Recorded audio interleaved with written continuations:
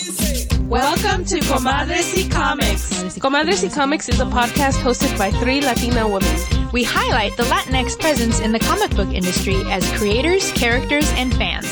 Join us as we talk chisme, comics, fandom, and beer.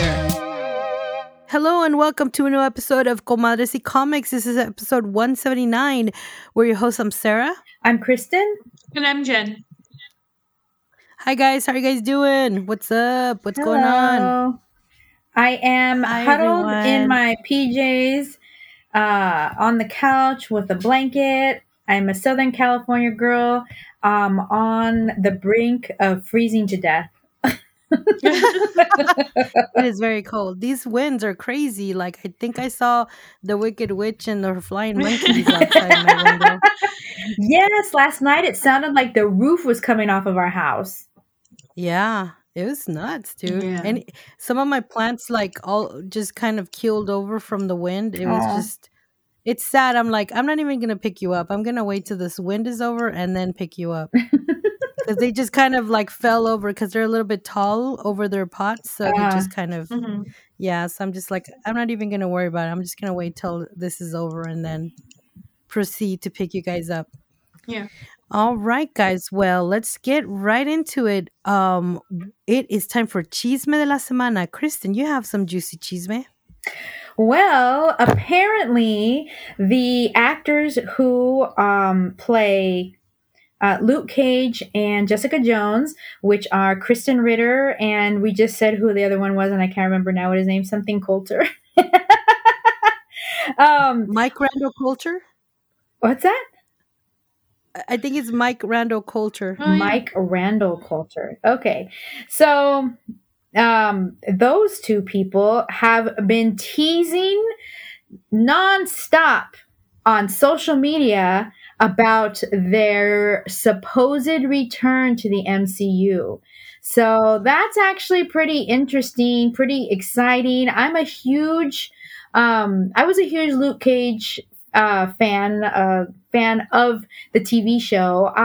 The first season of Jessica Jones I enjoyed. I don't even think we finished watching all of them. I think we watched the second one. Is there a third? I don't even remember.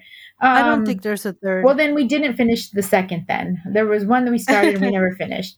But I really enjoyed both of those series. But even more so, I love Jessica and Luke's relationship and storylines in the comics. And so this is something that's really exciting, and I hope that it's true, and I hope that we get to see an iteration of this couple that is not so kind of like toxic, because that's kind of what we saw in the shows. Like, she was always drunk and he was off doing other stuff, and in his neighborhood being a savior and stuff, so didn't have a lot of time. And then I just got salty when they put him together with Misty, which I understand, but no, that's not right. He's supposed to marry Jessica and have a baby. Daniel Cage.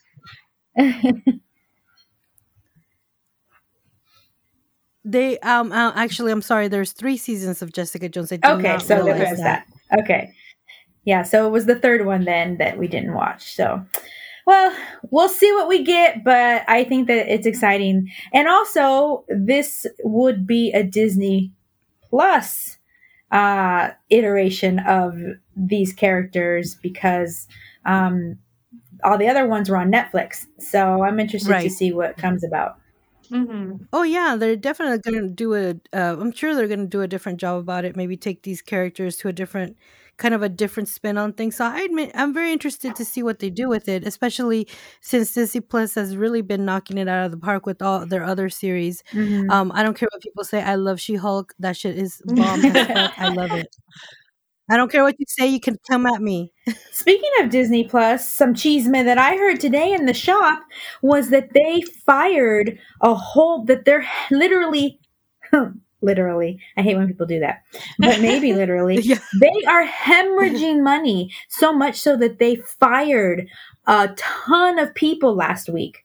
So apparently what is happening is that I guess they're not getting enough new people signing up. And so they're trying to kind of figure out how to make money. And when the customer was telling me about this, I was like, it's true.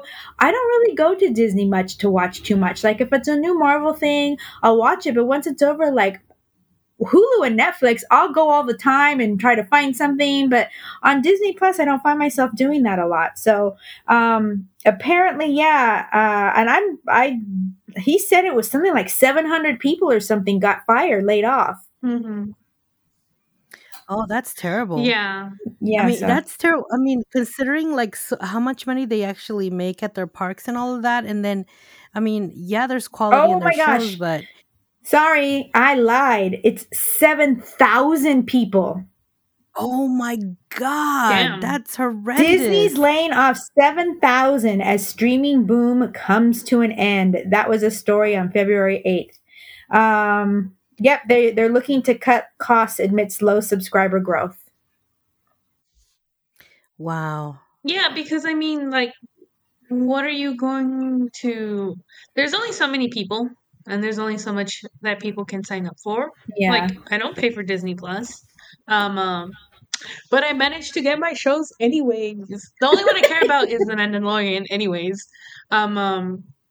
And like that's not enough to pay for it. Like I can only pay for one streaming service, and right now that's HBO Max because they have The Last of Us and also all the Studio Ghibli movies. So I always go and watch those. I even put them on in the background. Like it's just background noise at this point. That's what I'm paying for. And even then, the like $1 increase that they put from $14.99 to $15.99 for the version without ads, I was like, oh, that's it. Like I don't. Though again, the only reason that I'm like, oh, I'm gonna keep paying for it is because The Last of Us was coming out, and I was just like, I'll stick through it for this.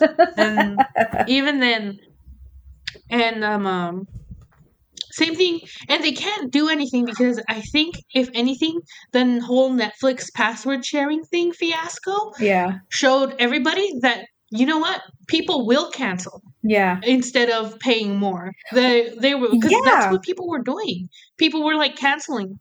Yeah. Well, because in order to try to nip it in the bud, as it were, what they were saying was that you couldn't like the cool thing is that people would use Netflix when they traveled. So they would go to a hotel room and, watch it there, or they would go to a friend's house. And like, if it's my Netflix and I'm watching it, I should be able to log at my friend's house. Just because it's a different TV, it's still what I paid for and still what I'm watching. And they were basically saying you couldn't do any of that. Like you literally had to just choose one place and only watch it there. And everyone was like, no, who cares? That's just cable. Yeah, exactly. That's just cable. And you know what? I would rather pay cable and get more shows than just pay for one fucking service. Mm-hmm. Like it's so funny how it just cycles all back. Yeah, man. To but if they want to stay relevant, I don't know what they're gonna have to fucking do. But it's really funny because Hulu, even like YouTube TV, which is funny. And what is the other one? Because Hulu is part of the like whole Disney conglomeration too. In fact, that's part of the story. They're trying to figure out how to unload Hulu. How to unload Hulu? Like stop it? Like get rid of it. it? Like they don't. They're wanting to cut their ties. Yeah.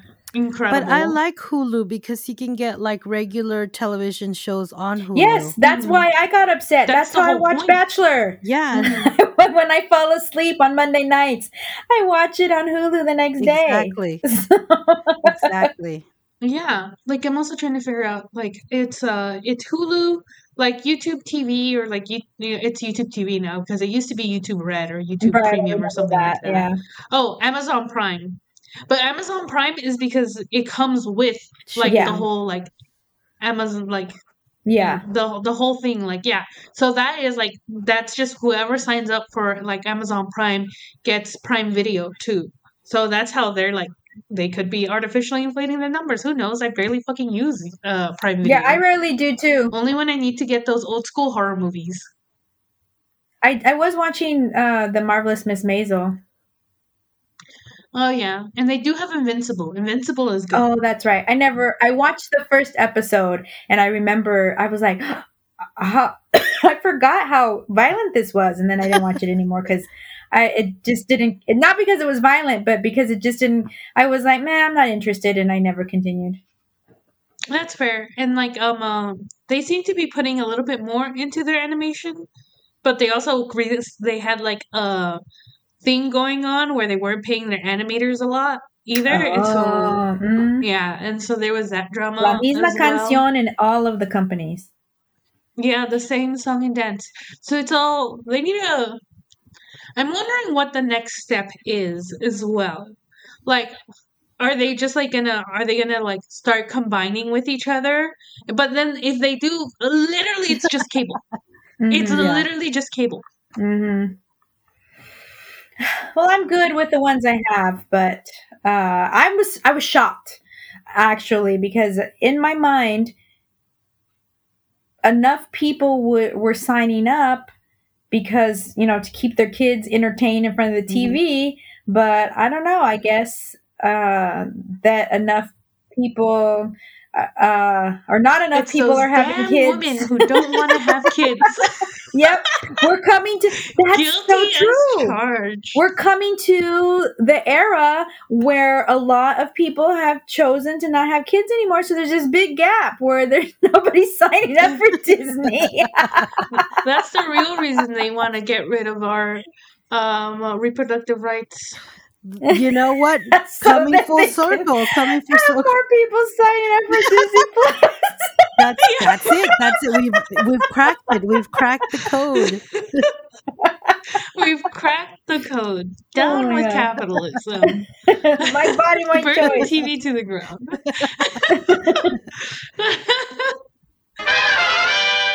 All right, guys. Now it's time for On My Radar.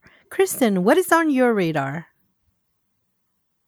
So on my radar this week, you might find it to be surprising that it's a Superman book because I don't know if you know this, but I'm not that big of a What? Superman fan.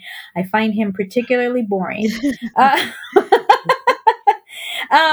But Superman #1 came out this week and I read it. It's part of the Dawn of DC kind of like kickoff this year. And don't get too worried. It is not a reboot. Thank the gods. It's not a rebirth. It's not a New 52 type thing. It is just DC's way of basically, and they're doing this for a whole bunch of different titles, but they are creating jumping on points for a bunch of their flagship characters. And so Superman was one of the first ones to come out, and it is a #1. And basically, this is happening after Dark Crisis and something that's been going on right now called the Lazarus Project, I think is what it's called. But basically Superman had been away, where this story picks up, had been away for like 10 years or something. And he's coming back and we're finding him basically just being the Superman that everyone is used to. He's working at the planet, the Daily Planet. And interestingly enough, Lois Lane is actually running the Daily Planet. She's the editor. We have Jimmy Olsen there. There's all the regular, characters, and Lex Luthor is in prison. But the interesting thing is that he is communicating with Clark because, as you know, from if you've seen movies, if you read the books, Clark can hear. They're in love with each other. Clark can hear everybody. And so Lex knows this, and so he's communicating with him in that way, and like basically trying to tell him what he wants him to do. And a weird twist in the story is that since Lex is in prison, he has left LexCorp to Superman. Wow. But he didn't leave him LexCorp. He actually changed it to Supercorp and basically gave him all of access to all of the technology and everything that he needed to be the quote unquote best Superman that he could be. And Superman's like, I don't want any of your crazy crooked schemes and shenanigans. But of course, in true comic fashion, something happens in the comic that makes it necessary for Superman to go and basically need the help of Supercorp. So it was a really good first issue. I really enjoyed it. And the one thing that I enjoyed the most was I didn't feel that I had to have read all of Superman up until this particular issue to understand what was happening, which is exactly what I feel like is the case when I'm trying to read the current X-Men books that are coming out right now. I have tried, I don't know how many different titles, and I'm reading them and I'm like, I don't know what's going on. They reference so many things that have happened within the last year or so. And because I haven't read them, it makes no sense to me. And they're so convoluted and dense. I'm like, I really want to like X-Men, but it's like the barrier of entry is so like hard for me. Like it's tough. So I didn't feel that way at all for this book of Superman. And I'm actually interested in reading a lot of the other Dawn of DC books for other flagship characters, because I feel that way sometimes, because I have not been reading comics like everybody else who comes into the shop since they were, in their mother's womb, and they know all of the history of all of the people, and that this happened in this iteration and then this happened over here. And of course those things still happen and those stories are still relevant, but they did not have any bearing on my enjoyment of this particular book. So Superman #1 is out this week, and because it's a #1, most shops, I'm sure, have ordered very high. I know we still have issues on the wall, and there were a lot of really cool covers. So that is what's on my radar this week.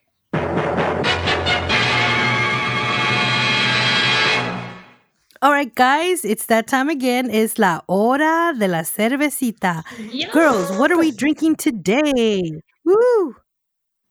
I really feel like you keep making this segment like earlier and earlier.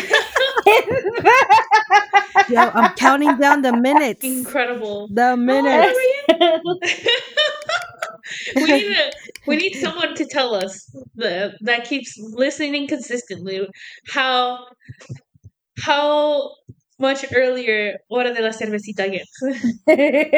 Oh my God.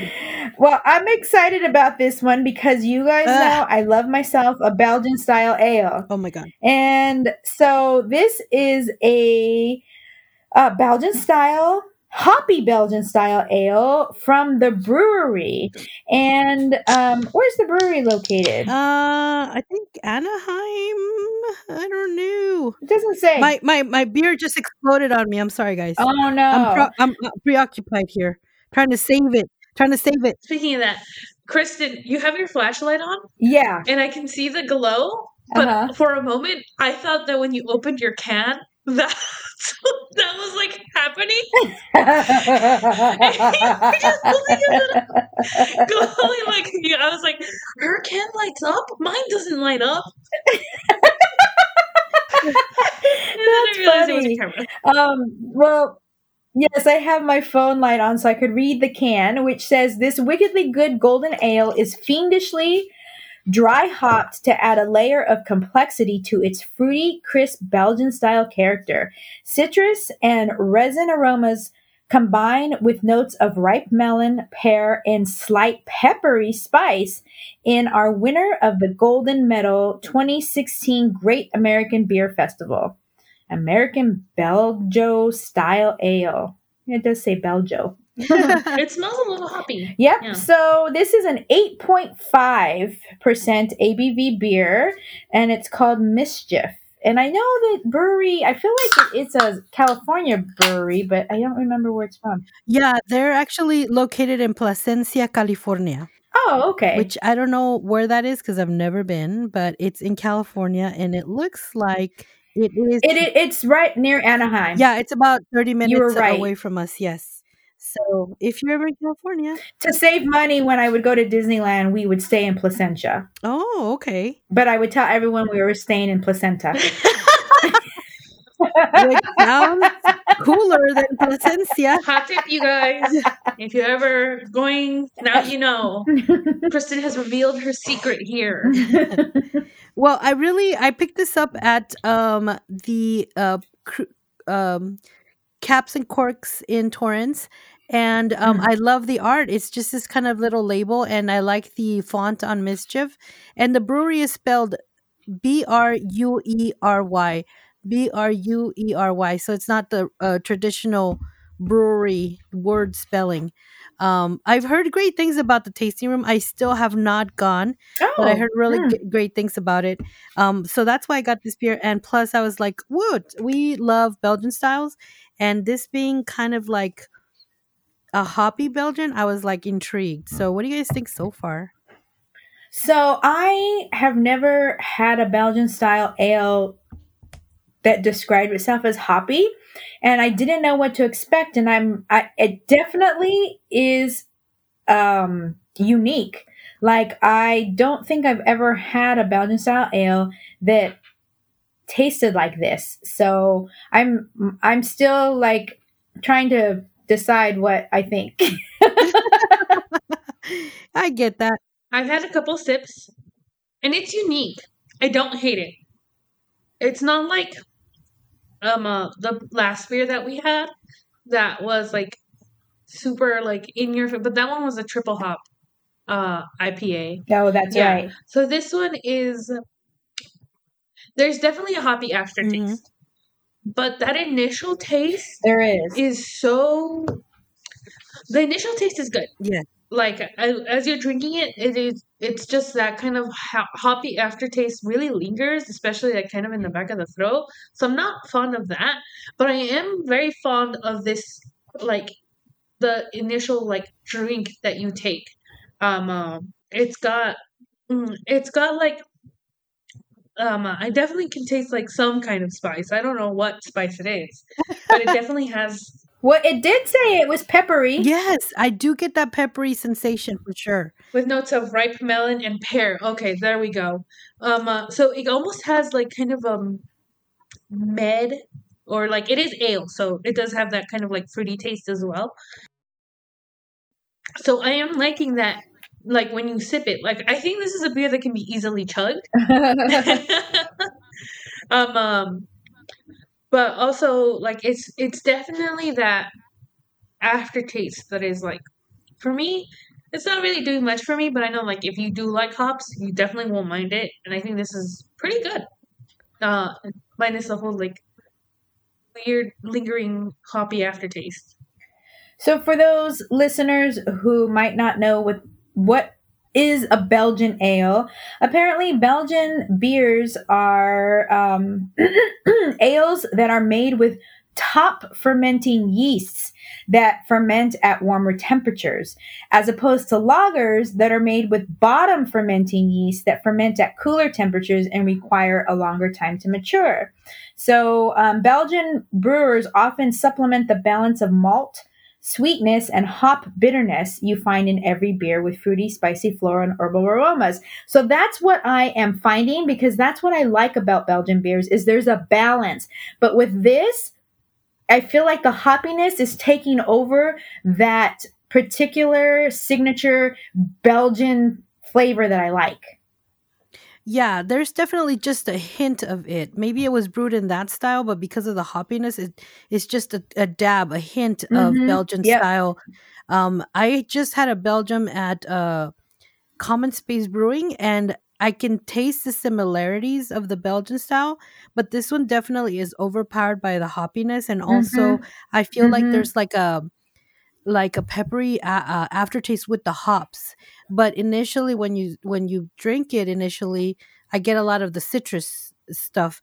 I'm struggling to find the melon and pear in it, but I'm sure that's the fruity portion of the beer that creates that kind of fruit note in the back of the taste.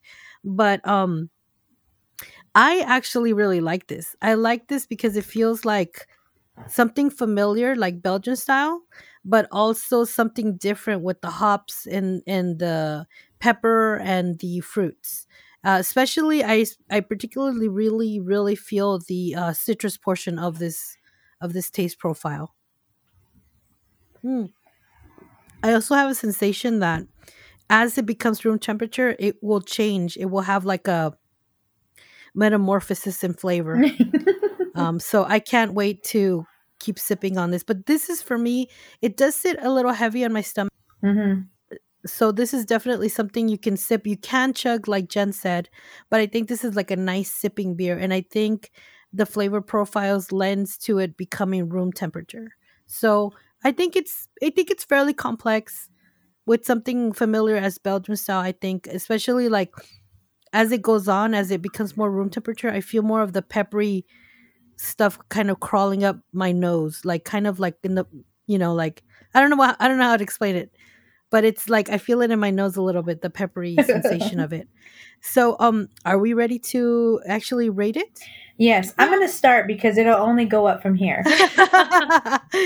I love IPAs and I love Belgians, but I love them for what they are separately. And this is confusing me and I don't like it. So I am going to first tell you what the rating scheme is.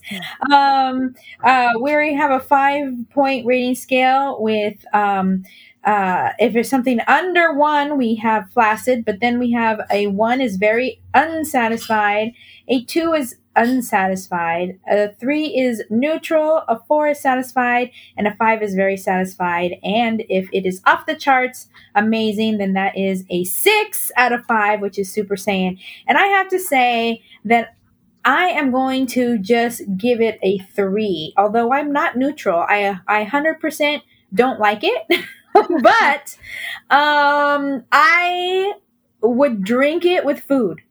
Like I would enjoy it if I were eating food with it, but I want my IPAs to be hoppy and my Belgians to be Belgian-y. So that makes sense. It does. Yeah, this is Sarah and I really like it. I like this complexity of flavors that is kind of like tickling my fancy here. So I'm going to give it a satisfied. This is very satisfying. I could sip this throughout this episode and be really cool. Like it's like riding a wave. Like, yes, I'm satisfied. What about you, Jen? So I'm actually going to stick with Kristen. I'm going to give it a 3 out of 5 because we've had Belgians that I've liked, and I would, if this did not have that hoppy aftertaste or like the hoppy taste in general, I think I would really enjoy it. I think this could easily be like a 4 or a 5. Mm-hmm. But I hate that hoppy aftertaste, and I think it's really ruining the rest of the drink. And like Kristen said, I think they should both be distinct. I think maybe if this is someone, like if you were trying to get someone who's an IPA drinker to like start drinking Belgians, I think this is a good way to do it. Or someone who drinks Belgians to drink IPAs, this is a good way to introduce them maybe. Because it has familiar notes to each of them about it. But as someone who just in general doesn't really like super hoppy tastes, I'm going to go with a 3. And that has been our beer review. All right, guys, now it's time for our book review. What are we reviewing today, girls? Ladies? Madams? Señoritas? Today we are reviewing Blackwater by Jeanette Arroyo and Ren Graham. It is published by Henry Holt and Company. Henry Holt and Company, based in New York. And the cover design is by Lisa Vega. So I'm going to read a bit of the synopsis that they have here in the book, in the back. Welcome to the haunted town of Blackwater. Tony Price is a popular high school track star and occasional delinquent, aching for his dad's attention and approval. Eli Hirsch is a quiet boy with a chronic autoimmune disorder that has ravaged his health and social life. What happens when these two become unlikely friends, and a whole lot more in the spooky town of Blackwater, Maine? Werewolf curses, unsavory interactions with the quarterback of the football team, a ghostly fisherman haunting the harbor, and tons of high school drama. Yes, I did not. I like I said, I never read the back matter because I want to be surprised in the story. And I gotta say, man, I like ravaged this book. I mean, I went right through it. Like I couldn't stop reading it. It was so good. I was really surprised that it was not in color, but that's okay. Seriously? I didn't even notice. Oh, see, that means the book is good because Kristen hates black and white. The only That's color was right, in the the chapter chapter covers. introduction. Yes, yeah. Yeah. So I'm just gonna say, dude, oh my god, loved this book. The character development was so well paced. I absolutely love the art, and the reason I love the art so much is the attention to detail in the expressions of the characters. I mean, it's like, I know you're in high school and therefore you're dramatic, and I'm just going to bring it out in your face. I mean, half of the stuff that the dialogue was talking about and stuff wasn't even like most of the story being told. Most of the story I was seeing was like in those little moments of like the anguish in the face, in the sadness, in, like just the facial expressions were just amazing. I think this artist is doing such an amazing job. Like, it was just really great. And I just loved it. I even liked the bully. I even liked Biff. He was cool. Mhm. I thought it was really well paced. I love the story. The only thing that I have a problem with is the same problem that Jen has, that she expressed at the beginning of when we logged on to record this episode, because I felt that exact same thing. I was like, oh my god, what? But overall, all the characters are awesome. I The artwork just really brought out the story. It just really, I thought the marriage between the the writer and the artist was just like made in heaven. I totally loved it. Loved the whole thing. Anyway, what do you guys think? So this is Kristen, and I love the story, but I can't agree with loving the pacing. I feel like there was a lot of things that I wanted more of. All of a sudden, we just see Tony, like, I guess we see him look at Eli like out of the corner of his eye a couple of times, but I felt like that relationship was rushed. And I wanted. I'm so sorry to interrupt. I know we wanted more on that subject, but I feel like, how his dad said, "I got you a car and you're still taking the bus." I feel like he's been longing for Eli since then on. Also, we don't see it, but his dad mentions it. You're still taking the bus? I Uh-huh. got you a car. Like, really? So I feel like that was kind of part in the back matter. Like, he has been pining for Eli for a while. We just don't see it. I Mhm. didn't even. I just thought that he was taking the bus because the car that he got was shitty and he didn't like it. I mean, his dad Anyway, makes a reference to that, but yeah. I did see. I mean, I did see that his dad said, "Why are you still taking it? I bought you a car." But I just thought it, because he did make a comment of, it might not be what you want, but you have to appreciate what you have. So that's why I thought. And then because I thought to myself, well, I'd rather drive a shitty car than take a bus. So Yeah. I Exactly. must have missed that part, but still, I think that there were a couple of times in the story where I just felt like it was rushed, and I wanted more, either explanation or just more of the story put in there. One of the things that I found very, what's the word? I don't know if I want to say interesting or refreshing or whatever. We find that there's a character in the story, and it's more than halfway through, is a trans character. And Yes.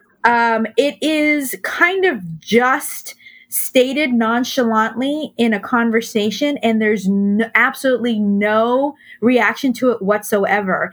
And I found that kind of like, I did find it shocking, but I also found it very refreshing. It's just like everyone Yes. just accepted that that's what it was, and that's what the situation was, and that's, you know, didn't need extra Highlights. highlights. And that character does get made fun of and bullied in the story, but there's no indication of that's why. So I kind of did find that refreshing part of the story, that it's not overly spotlighted and highlighted, because at the end of the day, who fucking cares? Right. I also really like the fact that, you know, the parents in the story, like the main parents, are kind of all assholes. They're all kind of just people that are struggling with their own demons. And there's no real explanation for it, but there's a lot of love between the children and the parents, but it's not necessarily shown or expressed because the parents have their own demons or their own shit they're dealing with. But I also found it refreshing, like you said, that they didn't overemphasize in the trans aspect. But I also really liked the fact that even though Tony was having such a hard time getting his dad's attention, and his dad is obviously a functioning alcoholic, that when he finally talked to his dad, like really sat down and talked to him, and he said, "Yeah, I'm having these feelings for this guy, but we're not even talking anymore." His dad didn't say, "Oh my God, I didn't know you were gay," or "Oh my God," Yeah. you know, like he didn't fucking blow a gasket. He Yeah. was so understanding. It was like, you know what, these things happen. High school is like this, you know, it's gonna be okay. Like, if anyone can survive in this world, it's you. Like, I believe in you, and you know, you're gonna be okay. Like, even though he was such an a-hole for like a long part of the story, like I felt like when he was present and not intoxicated, he was able to see the pain his son was going through and sit down and really talk to him and listen. And I really appreciate that about the story. However, with Eli and his mother, who I think, we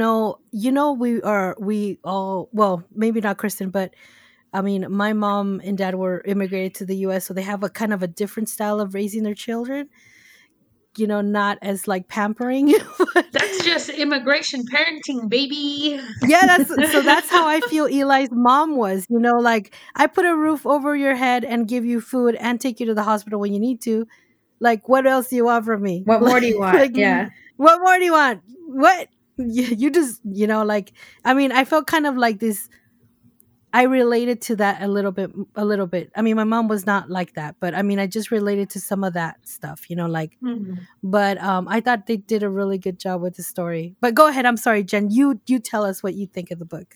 Oh, I loved it. I think Marcy was my favorite. Oh, yeah. Because like like Marcy was who I was in high school. Yes, yes.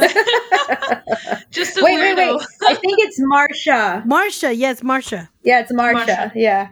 My favorite part, I also loved Marsha, and my favorite part was when Eli and Tony are becoming friends again after a blowout, and she's like, "Okay, I'll let you guys catch up," and they're like, "No, we can walk you home," and she's like, I'm walking in nighttime. I'm in my perfect gothic environment. Yeah. Let me enjoy it. That was my favorite. Yeah, that was my favorite thing. I actually have a sticky note on it because that was like my favorite part. It said, "No thanks, and basking in the darkness of the night. I'm in my element." Like, oh, she's just so fucking awesome. Yeah, she was great. I mean, and I think she was like the one that kind of stole the show from all the characters. Yeah. Like, I feel it was the right portion of her, but I wanted more. Like, I really wanted more. She was just like totally awesome. Yes. Yeah. Go ahead, Jen. I'm so sorry. Oh no, like, so I really loved her. I did like most of the characters in here. Maybe some of the supporting characters were a little bit more shallow but that's, I think, because they did just a really good job of developing their main like kind of cast, which was the four Biff, Marsha, Tony, and Eli.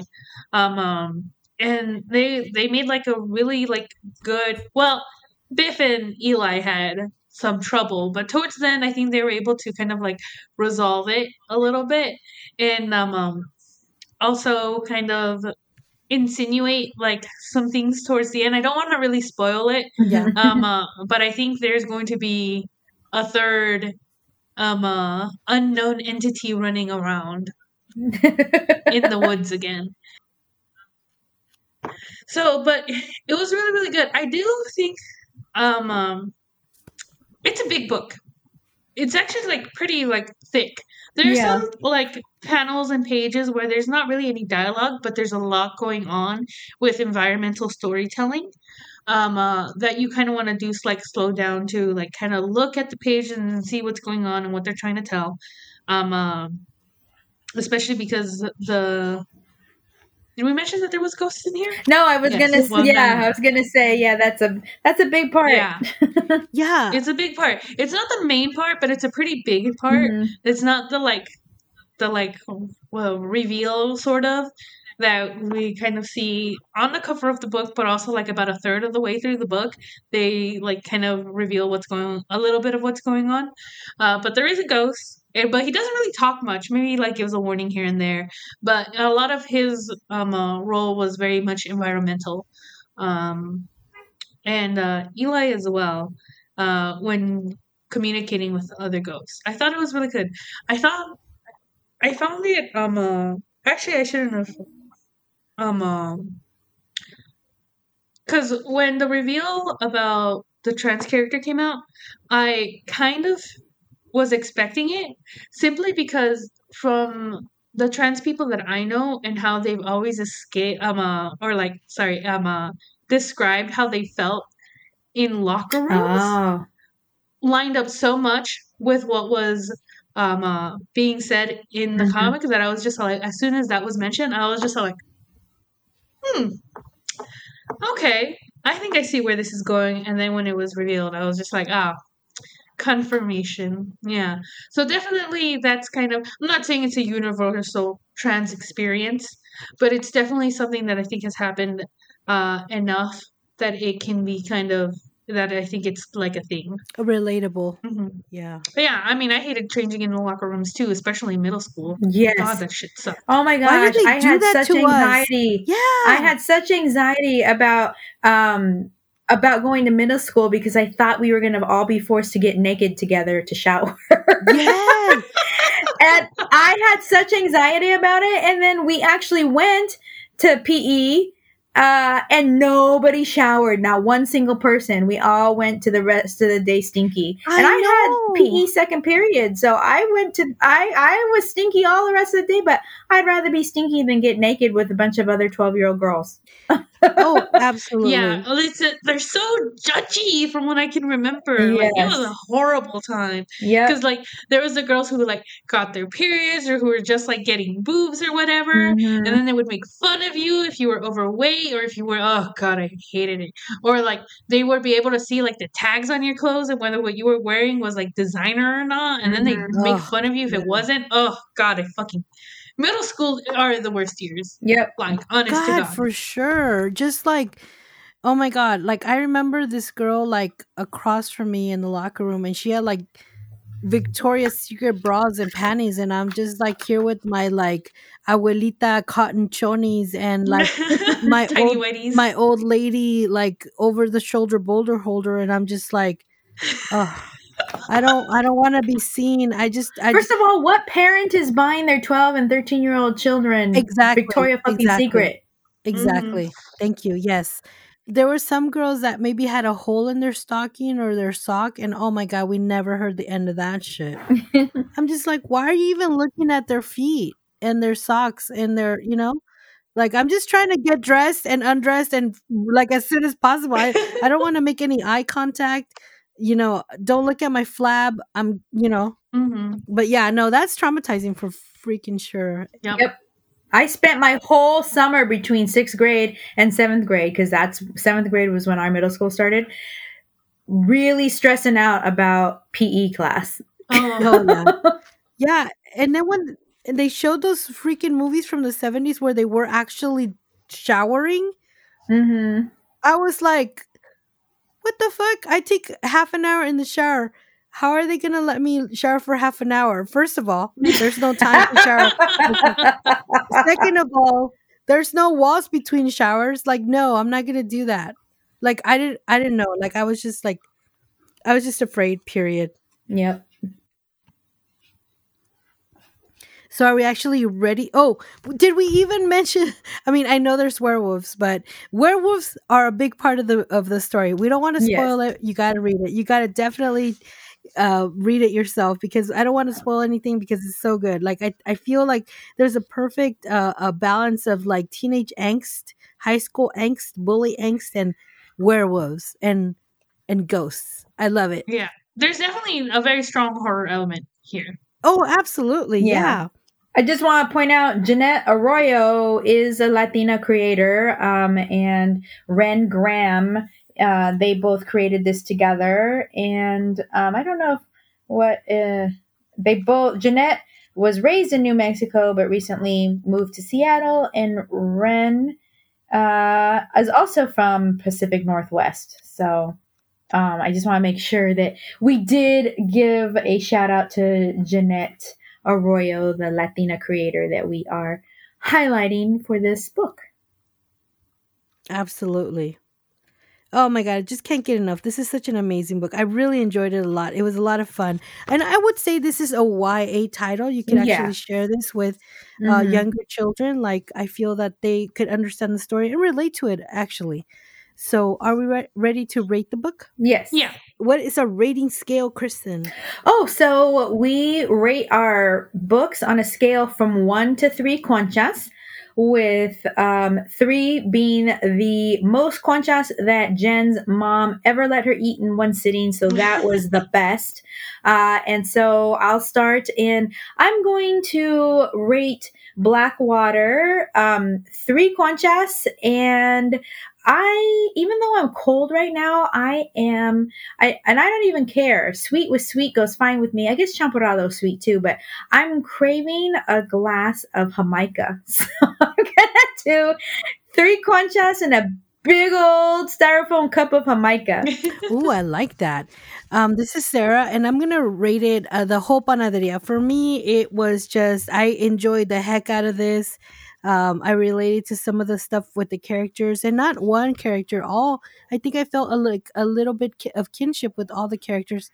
So I really loved it. The artwork just blew me away. The facial expressions were just amazing. Oh my God. And then highlighting a character with an autoimmune deficiency, I thought was really cool. So I'm gonna give it the whole panaderia. What about you, Jen? Same thing here. I really really enjoyed it. I think this is a fun comic. I think it's a fun YA one. Good horror.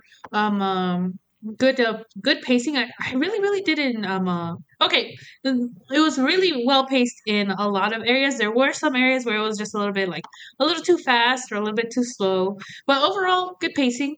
Because we want to be honest here. But I'm gonna give it the whole panaderia as well. And a cup of champurrado or hot tea, which is also a thing that I have somewhere. It was really good, and I think it deserves a good read, especially if you're a horror person. So that has been our book review. All right, guys, it's now time for En la Librería. What do you have for us today, Jen? So today I have for us Lift as You Climb, a book of Black academic encouragement. So it is an academic and mental health workbook specifically designed for Black students to thrive in higher education based on Dr. Z's dissertation. So a little bit of the story, or the campaign is Lift as You Climb, the Book of Black Academic Encouragement, is an academic and mental health workbook, everything that I had just said, based on Dr. Nelson Zolome's research enhancing academic persistence and mental wellness of Black undergraduate and graduate students across the U.S. Black students encounter racism, gaslighting, isolation, and being made to feel othered on campuses across the U.S. These instances result in lower academic achievement and mental health outcomes that negatively affect their lives and career trajectories. Over 80 Black undergraduate and graduate students wrote letters of encouragement to other Black students, detailing how they used a combination of their inner strength, support system, and cultural roots to help them traverse these obstacles. By engaging with these powerful and vivid stories, readers can not only better understand Black students' distinctive experiences in higher education, but also learn how to implement these skills to thrive in school. Lift as You Climb is not just another growth mindset self improvement book. This culturally centered book harnesses the power of the collective to elevate Black students' stories and experiences to promote their holistic well being and the sense of belongingness. By actively engaging with these powerful and vivid stories, Black students will learn from their academic ancestors to successfully overcome systemic oppression in higher education. And then they list kind of what will be inside the workbook. So a lot of it has encouragement letters, like they said, from 80 Black U.S. college and graduate students, specific advice that goes beyond thinking positive, and basic self care tips, and how to like develop like a healthy mindset. Vivid and personal stories to help Black students combat feelings of loneliness, isolation, and discrimination in higher education, and a list of resources for Black students to continue maximizing their holistic well-being. Um, um, and guided discussion prompts, reflection questions, and information for student groups as well.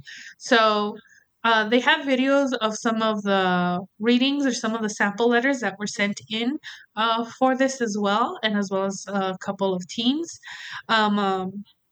They have a breakdown of who worked on the workbook and how everything is being distributed as well. So I think it's an interesting project, and it's something that like it's based off of like someone's dissertation as well. So I think that's really really interesting. They have a goal of $20,000, and they're currently at $5,266 with 12 backers and 45 days to go. So they have this extended out. I think it's interesting, and I think a lot of people really kind of forget, or they don't really know just how isolating it is being a minority in a college campus, because it's pretty isolating as someone who has gone through that, is going through that, and really having like some kind of support system, or if you don't know how to make a support system like that, because it took me a while to build mine, and kind of get my feet rolling. So being like young and then being suddenly thrown into this high academic world with like no support, I think this is a good way to like kind of learn how to do that, and how also to see that you're not alone in the struggle for higher education. So highly interesting. Um, so you can always pledge without a reward. You just want to support it. But the base pledge starts at $5, where you have exclusive access to the LTB online community. So you will have exclusive access, and apparently this is typically priced at $47 a month, where you can find support from like-minded folks. And then at $10, you have access to the GSTM self-assessment. So kind of like a way to, I guess almost like a personality quiz or something like that. And then at $30, you can get an advanced copy of a podcast episode. And then at $50, you get the advanced ebook of an upcoming book. And then where do you actually get the book? Actually, I'm looking at this right now. While you're looking for that, like I can totally see how this project is something that we definitely need. I did not go to college. I went to community college for like a couple of years, but my cousins went to Bryn Mawr in Pennsylvania from Compton. So the first one that went Wow, to that's a big culture shock. yeah, like, and you talking about this project just made me think of how this this content would be totally something that they could have used during that, because it was not only a culture shock, but also like maybe imposter syndrome, and maybe just Mm-hmm. assimilating to the East Coast, and especially Bryn Mawr, who is known to have students that are well off economically. And so that kind of just a juxtaposition of like you coming from Compton, and then going, and then somebody spends like $500 on a crab for dinner.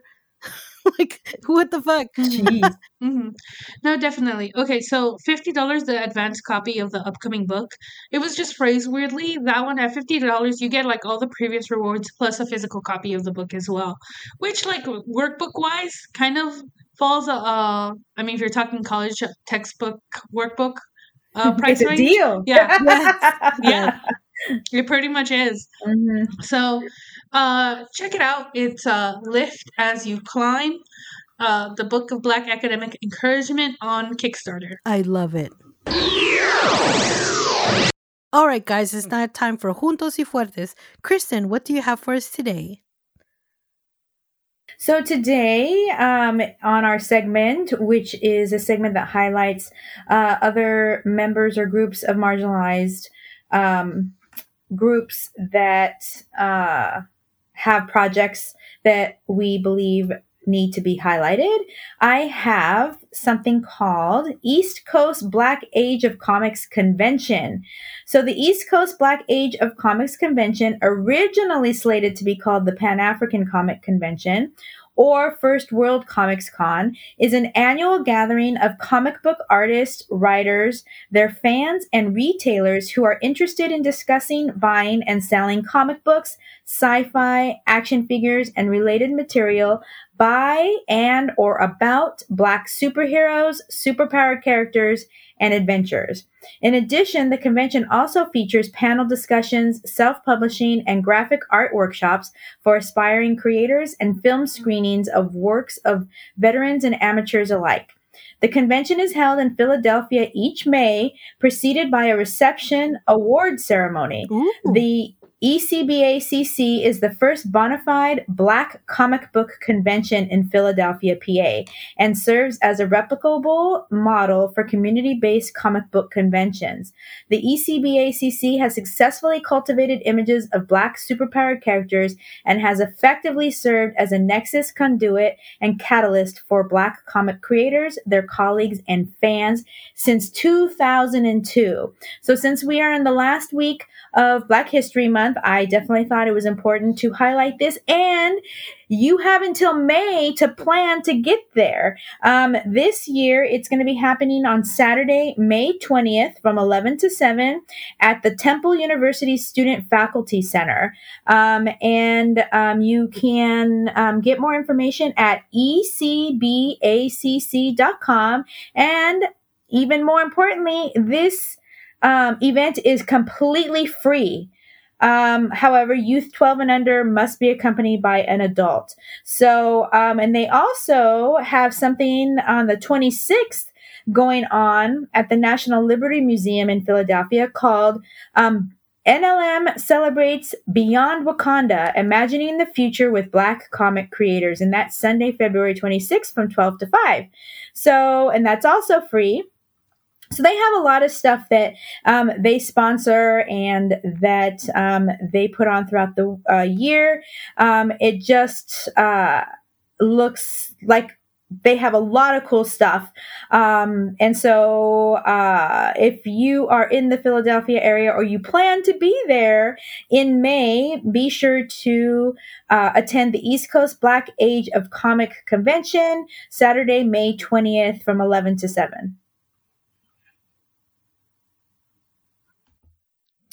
I think we should gather ourselves and go out there in May next year. Next year. Like, we should go out there and just fuck We it still up. have 2 months. I can't make it this year, dude. You can't work it this year. I can't make it this year. I can't. I can't make like mentally prepare for travel and everything. I mean, I gotta really mentally prepare. But no, I am telling you guys now, I think we should definitely do that. Philadelphia's an amazing city. It's going to be great. We could hang out with my cousin. It's going to be awesome. But yeah, thank you for bringing that. And especially the fact that they have it every year in May. Mhm. So we don't have to wonder, when is it going to happen? No, it's happening in May. We could work with that. We could definitely work with that. All right, guys, now it's time for saludos. ¿A quién estamos saludando, Kristen?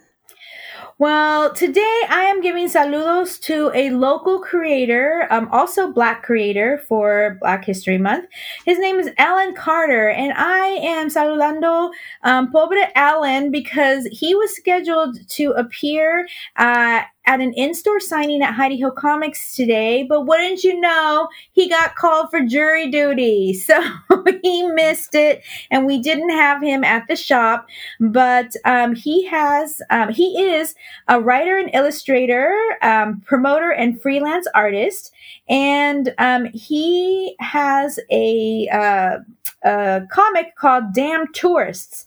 So the way he describes it is, think about all those times you've gone on vacation. At some point, you're bound to run into or maybe become a damn tourist. Someone who is easily distracted by any scenic structure or destination, spouts off incorrect or outdated information on anywhere you're visiting, having no regard for others or any photography skills for that matter when taking pictures. And last but not least, no fashion sense. So that is Alan's comic that he was going to come today and sell and talk about and just try to get his information out there about the book, but he wasn't able to come. So I'm doing that today, and I'm giving him saludos, and you can find out all about Alan's books at cartercomics.squarespace.com. Dude, I remember meeting him at LA Comic Con in LA. Yeah, LA Comic Con used to be Kamikaze. Yeah. Anyway, when he told me about his book, I was like, that is my worst fear. Like, I like to travel. So, like, I always look up information about how to dress and how not to dress. And also, like, be conscious about, like, your selfie stick. Be conscious about the people that are waiting to take a picture at that location that you're taking a picture at. So yeah, that's right up my alley, dude. And when I heard about his book, I was like, I gotta get his book. But for some reason, I just didn't. You know how like you make your initial walk, and then you'd say, I'm gonna come back. I didn't come back, but now it's on my radar again, and I'm gonna freaking look into that because that's my worst fear right there. All right, guys, that brings us to the end of this episode. Where can they find us, Kristen? You can find us at comadresycomics.com, where you can find all of the links to all of our social media platforms. And also check us out on YouTube, where you can find our Las Platicas episode, where we interview creators and talk all about their amazing projects.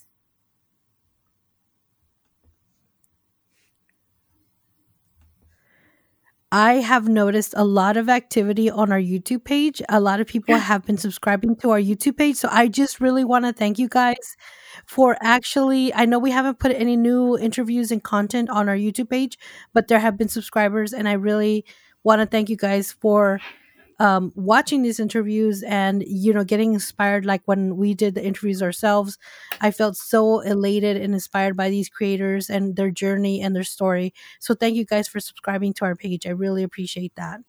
Thank you guys for listening. Thank you guys for interacting with us. We really appreciate you guys. We wouldn't be here without you. Just to let you guys know, Kristen is going to be in Arizona on... Oh, yes. So we're going to, I say we because it's going to be me and Eddie. I'm going to be in Arizona on this Saturday, which is February 25th. And it is going to be at a very small convention that we found out from Henry Barajas. He's originally from Arizona in the Phoenix area, and he has a friend putting on this small convention called the Arizona Comic, let me see, what's it called? Arizona Comic Book Arts Festival.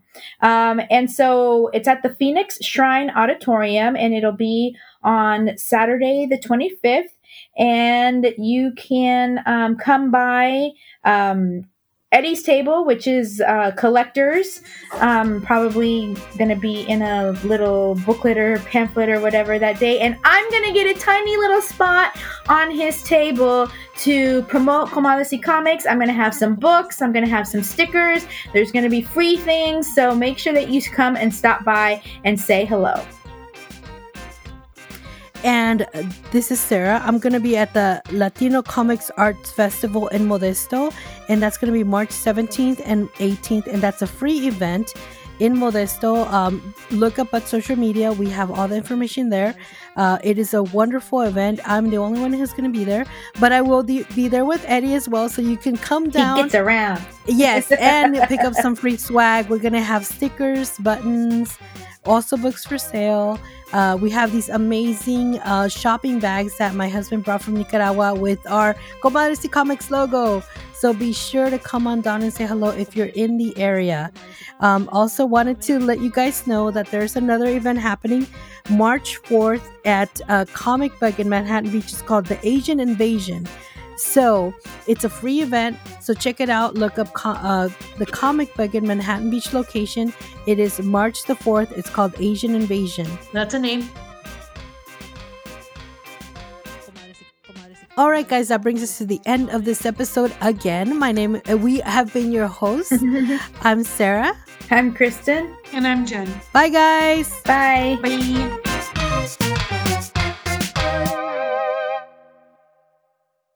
And that's on Period Network.